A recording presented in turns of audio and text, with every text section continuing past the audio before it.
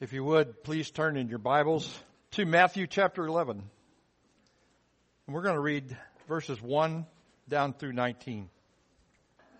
Now it came to pass when Jesus finished commanding his 12 disciples that he departed from there to teach and to preach in the cities. When John heard in prison about the works of Christ, he sent two of his disciples and said to him, "Are you the coming one, or do we look for another?" Jesus answered and said to them, "Go and tell John the things you hear and see. The blind see, the lame walk, the lepers are cleansed, the deaf hear, the dead are raised up, and the poor have the gospel preached to them. And blessed is he who is not offended because of me." As they departed, Jesus began to say to the multitudes concerning John, "What did you go out in the wilderness to see? A reed shaken by the wind? But what did you go out to see? A man clothed in soft garments? Indeed, those who wear soft clothing are in kings' houses. But what did you go out to see? A prophet? Yes, I say to you, and more than a prophet, for this is he of whom it is written, 'Behold, I send my messenger before your face who will prepare your way before you.' Assuredly, I say to you, among those born of women, there is not risen one greater than John the Baptist. But he who is least in the kingdom of heaven is greater than he. And from the days of John the Baptist until now, the kingdom of heaven suffers violence, and the violent take it by force. For all the prophets and the law prophesied until John. And if you're willing to receive it, he is Elijah who is to come. He who has ears, let him hear. But then what shall I liken this generation or compare this generation? It's like children sitting in a marketplace and calling to their friends and saying, 'We played the flute for you and you did not dance. We mourned to you and you did not lament. For John came neither eating nor drinking, and they say, he has a demon. The Son of Man came eating and drinking, and they say, look, a glutton and a drunkard, a friend of tax collectors and sinners. But wisdom is justified by her children.'" This is a really interesting passage. When Jesus sent out the 12, he told them not to go into any Gentile city and not to go to any Samaritan city, but rather to go only to preach to the lost sheep of the house of Israel and preach the kingdom. Remember back in chapter 10, verses 5 through 7, Jesus said this, "These 12 Jesus sent out and commanded them, saying, 'Do not go to the way of the Gentiles and do not enter a city of Samaria. But go rather to the lost sheep of the house of Israel. And as you go, preach, saying, the kingdom of heaven is at hand.'" And then drop down to verse 23 of chapter 10. He says, "When they persecute you in one city, flee to another. For assuredly I say to you, you will not have gone through the cities of Israel before the Son of Man comes." And we talked about that. That is not an end time prophecy. It was an event in this time. Because now, in chapter 11, it tells us that now he's going behind them into those same cities. He's coming right behind them to bring in the kingdom. But their idea of the kingdom is not what God had prophesied about. Their opposition to the Messiah was because they did not expect him to come like he did. They thought that the kingdom would come in, the Messiah would sit on a palace throne and restore Israel to prominence in the world. That's not what God prophesied. As a result, they completely missed what God was doing, and the scriptures were clear about what Jesus would do when he came. Listen, there's several verses I want, and you can note these down if you have my notes, they're already there. Isaiah 61 1 through 3. "The Spirit of the Lord God is upon me, because the Lord has anointed me to preach good things to the poor. He has sent me to heal the brokenhearted, to proclaim liberty to the captives, to open the prison to those who are bound, to proclaim the acceptable year of the Lord and the day of the vengeance of our God, to comfort all who mourn, to console those who mourn in Zion, to give them beauty for ashes, the oil of joy for mourning, the garment of praise for the spirit of heaviness, that they may be called trees of righteousness, the planting of the Lord, that he may be glorified. And then in Isaiah 29:18, he says, and in that day the deaf shall hear the words of the book, the eyes of the blind will see out of obscurity and out of darkness, the humble shall increase their joy for the Lord, and the poor among men shall rejoice in the Holy One of Israel. And then in Isaiah 35:5, then the eyes of the blind shall be opened, and the ears of the deaf shall be unstopped, and the lame shall leap like a deer, and the tongue of the dumb will sing, for the waters shall burst forth in the wilderness and streams in the desert.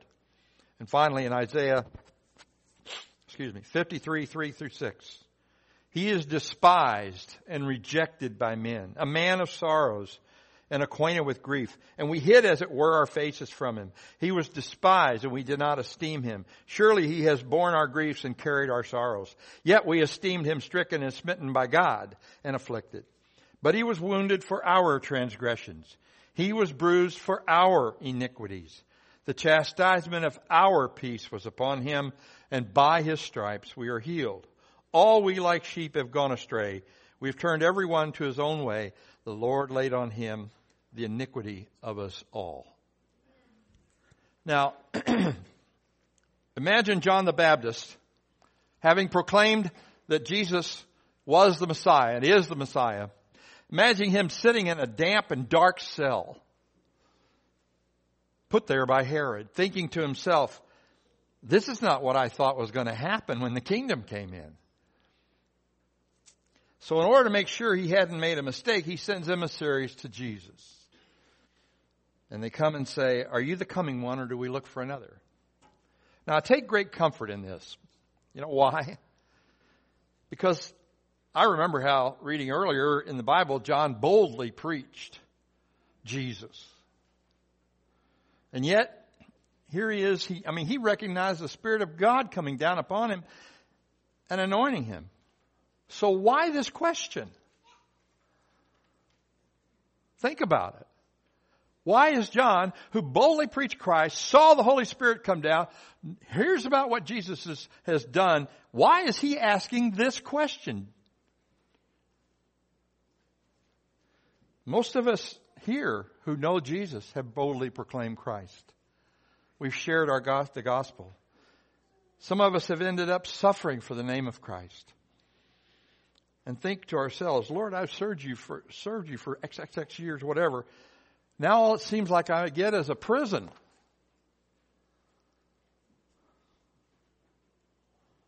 Satan can put us all in prisons. You know that? Without bars. But it's a real prison. He can make our friends forsake us, our brothers and sisters deny us. He can get us in a depressed state thinking God is done with us.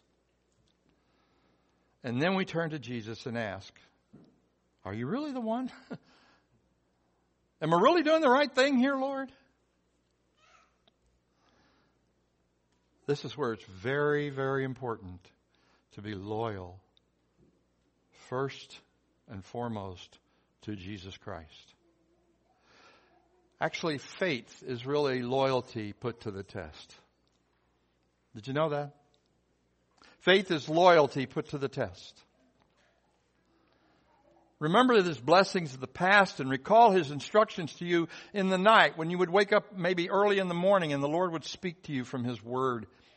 Maybe you hadn't even read it or weren't reading it, but somehow he's speaking quietly, privately, encouraging you, comforting you, telling you to hang in there, keep going, keep doing this.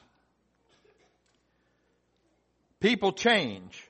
They can be your friend one day and turn on you the another. And then we see it. God always brings us back to Scripture, doesn't he? To remind us of the fact that he hasn't changed. To remind us that even though people change, he'll never change. And sometimes we wonder, is Christ really king over this? And Satan's causing so much trouble for me. But we forget where the kingdom is. And that's the problem. Listen to this scripture in Luke 17:20 and 21. Now Jesus was asked by the Pharisees when the kingdom of God would come. And he answered them and said, the kingdom of God does not come with observation. Nor will they say, see here or see there. Indeed, the kingdom of God is within you. Where the king is where the kingdom is. Amen? Is the king in you? Then the kingdom is in you. And he's already told us, he says that you and I who are truly saved are his kingdom on earth. Therefore, we are going to enjoy much of the benefits of his kingdom here and now, and much of his suffering here and now. Sometimes from those we least expect it from. But Jesus' response to John is this. He answers with a question. He didn't say to John, well, of course I'm him. You saw what happened there at the baptism. He didn't say that. He calls John's attention to the Word of God. Go tell John what you see. The blind see. The lame walk. The lepers are cleansed. The deaf hear. The dead are raised. And the poor or misfortunate have the gospel preached to them. And finally, blessed is he who is not offended at me. Now this is a mild rebuke. Not a really strong one, but a mild one. You see, John and his disciples have to be open to God's unfolding plan. Even though Jesus' ministry did not exactly match their messianic expectations, they had to go with him on it. John had his memory stimulated, as it were, by being reminded by Christ of what the Scriptures said about the Messiah. So Jesus appeals to John's knowledge of the Scripture. And I'm sure that this gave John comfort in that damp, dark cell where there was no light and all he's doing is waiting to die. I want you to look at something. Romans chapter 15, 4 and 5. It's really interesting here. And I'm going to share this with you because I want you to grasp the importance of Scripture to God. Romans 15, 4 and 5. For whatever things were written before were written for our learning, that we, through the patience and comfort of the Scriptures, might have hope. Then listen to what he says. Now may the God of patience and comfort grant you to be like-minded toward one another according to Jesus Christ. Notice how Scripture here, that God compares himself to his own word. Isn't that interesting? He says, we through the patience and comfort of Scripture have hope. And then he says, the God of patience and comfort. There's no comfort without the Scripture. They command us to be like-minded toward one another in Jesus, and they command us to follow him. So it's an amazing thing that's going on here. This question that John sends to them. It's amazing. So who is John the Baptist? You see, he's turning to a look at a group as they're looking intently at Jesus, and they say, well, now what did you all go out to see when you went out to see John? A reed shaking in the wind? Now what does he mean by that? In other words, did you go see out there some crazy man being blown about by the wind? Or did you go out to see a man in soft garments? Those in soft garments live in a king's house. So what did you expect to see? This is an interesting question that Jesus asked. They say a prophet. He goes, yeah, a prophet, but more than just a prophet. But he is one of whom it is written, behold, I send you my messenger before your face who will prepare your way before him. Jesus quoted verbatim Malachi 3:1. Behold, I send my messenger. He will prepare the way before me. And the Lord whom you seek will suddenly come to his temple, even the messenger of the covenant in whom you delight. Behold, he is coming, says the Lord. John is more than a prophet here. Why? Because, first of all, he's the last Old Testament prophet. Now, don't make a mistake about that. John is not a New Testament prophet. He's written about in the New Testament, but he's not a New Testament prophet. Jesus hasn't died yet. Right? And the New Testament doesn't really start, the New Covenant doesn't start until Jesus died and rose again. So John is an Old Testament prophet. But he has a very special place. Jesus says this, among those born of women. Now that's an interesting statement.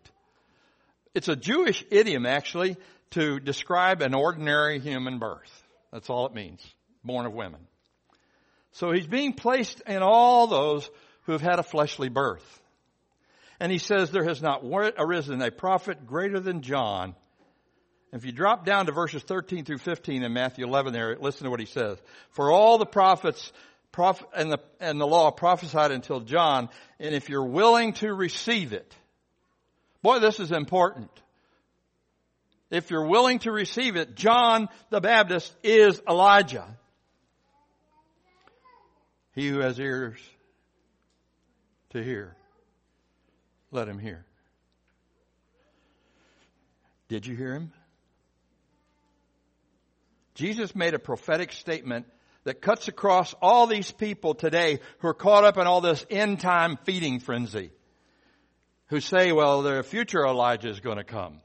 That's not what Jesus says. He says if you're willing to receive it, he is Elijah. If you go back in Luke chapter 1, we find out that he came in the power and the spirit of Elijah. God wasn't going to literally send literal Elijah back, like a lot of people maintain. No, there's John standing right in front of him. Even though I know they asked him if he was Elijah, and he said no. To God he was. Right? I don't hear many amens here. Let me ask you something. Why wouldn't you be willing to receive it? Why is it so difficult to take all of God's Word? About all that He says. Instead of picking and choosing what you want to follow. The issue here is this. He who has ears to hear, let him hear. Just because you're sitting in a church doesn't mean you hear God. If you find something difficult to accept, you must, no matter how difficult it is to accept, turn to Jesus Christ and say, Lord, I humbly accept it, though I don't understand it. You know, if I understood everything in here, I wouldn't be in this church. I might have some notoriety that Billy Graham has, even though I doubt it. He doesn't know it all. He didn't know it all either. Don't you see how important this is? To say to Jesus when He says, if you're willing to receive it. That's the most difficult thing that I see for church members in the modern church in America.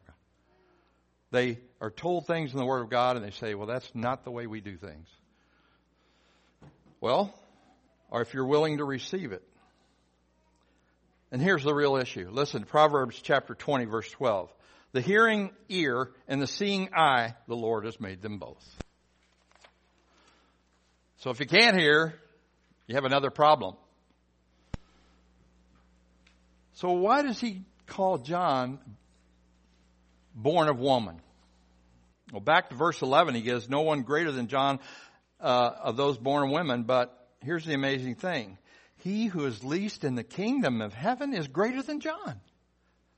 Now, John was a great prophet. There were a lot of great prophets.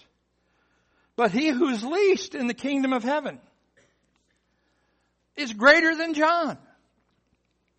Man, that ought to make you feel good.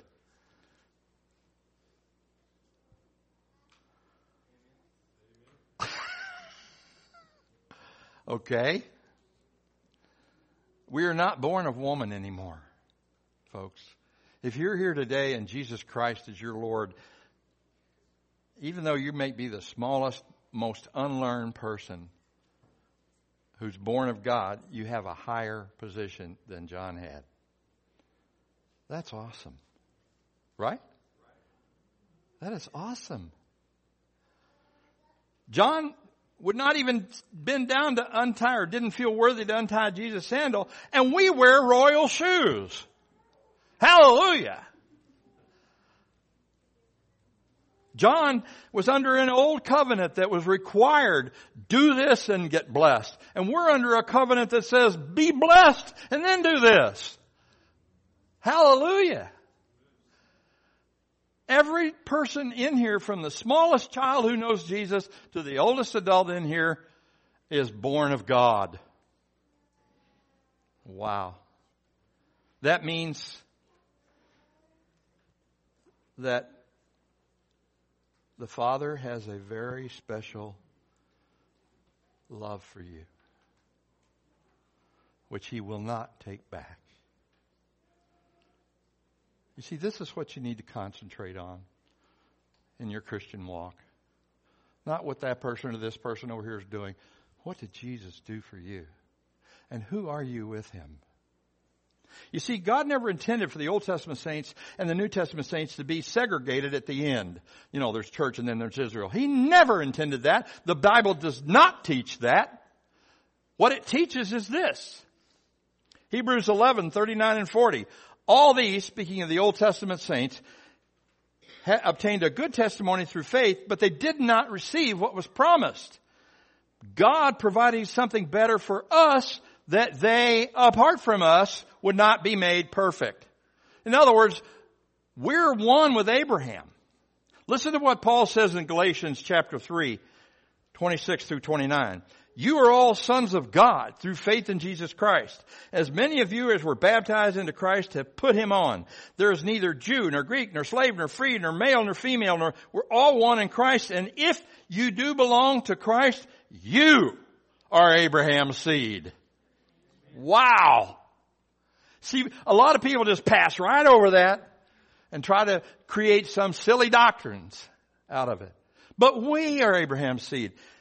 We're going to sit with Abraham in the kingdom and commune with him, and Isaac and Jacob and so forth.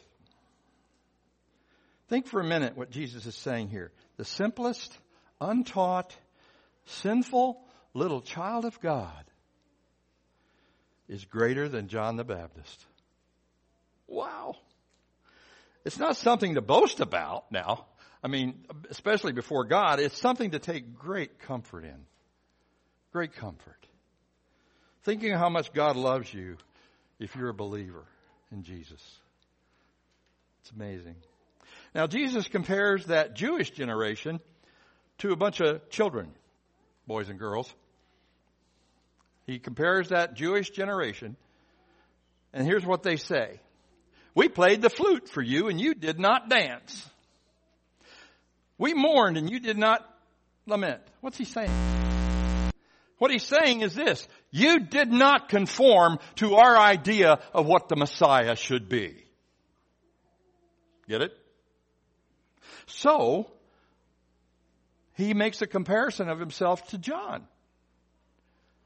He says, John came neither eating or drinking. And what he meant there was, they said he had a demon. He didn't drink wine or any alcoholic beverage. He didn't eat food that would be considered gluttonous. And they said he had a demon because he wore camel's hair and ate bugs and honey. Then Jesus says about himself, the Son of Man came both eating and drinking, ate with sinners and publicans. And the self-righteous people said, look, a glutton, a winebibber, a drunkard, and a friend of tax collectors and sinners. Jesus said this about that. Wisdom is justified by her children. He meant this. My friends, if you want to be in the ministry for Jesus Christ, I want to tell you something. It's real messy. It's real messy. Mike, you mind if I use that? You said it the other night. Okay. It's messy. You can't please the self-righteous people in your church. Those who hold on to tradition rather than the Word of God, or who slander and gossip about people, you can't stop that from happening. But it hurts. A lot. You see, coming along with Jesus may be messy, but just remember this. You are a God-born child of God. Think about it. You're a God-born child of God by the Word of God. So just be faithful. No matter who talks bad about you, no matter what you have to face, no matter what you encounter, be faithful. And there's a warning here as well. And the warning is for anyone who thinks they're a Christian and acts like these Pharisees. The warning is that they're really rejecting Christ, and they will not escape judgment. There's no way to be in God's favor unless you've been washed in the blood of Jesus. Do you understand that? You can be a good, faithful church member. You can be a very moral person. You can be, serve in the church. You can serve in your face off. Unless you've been washed in the blood of Jesus, you will not escape judgment. He's the only way to the Father. He paid your debt to God. And you say, well, how did I end up owing a debt to God? Because God designed you and created you to be perfectly in His image. And while you sin, you're suppressing that image and you owe God for that. Wow. The sin is storing up wrath because you're suppressing the truth about Jesus. And without the death of Christ for you, you are eternally separated. You know something? Nobody in here has to die for their sins. It's too late. You're already dead. You were born dead. You were born dead in your sins and iniquities. And then you get born again. Yay! And then all of a sudden, you hear from the Bible, now you have died with Christ, so you're dead again. So how'd that happen? This is a different kind of death. That's a death to self. That's a death that takes the cross and says, oh, I love that old rugged cross. I'll turn it in someday for a crown. Amen? That's what he means when he says take up the cross. He rose from the dead in the event that an event that is often mocked by people, both of the world and some religious people I know in some of the more liberal churches, mock that. Do you realize how important the resurrection is? On Easter morning, Easter falls on April Fool's Day. And I'm going to talk about being a fool for Christ. Because Paul says the world considers us foolish. So come on April Fool's Day and find out what a fool you really are if you follow Jesus. So, in summing up here, he rose again, proved his full payment. He's now the advocate of everyone who is a child of God, even though we're still sinning. So, sinner, you can't get to heaven without Jesus. Come to Him today. Believer, obey Him today. Don't obey your idea of what it means. Just look and see what He has to say and do it.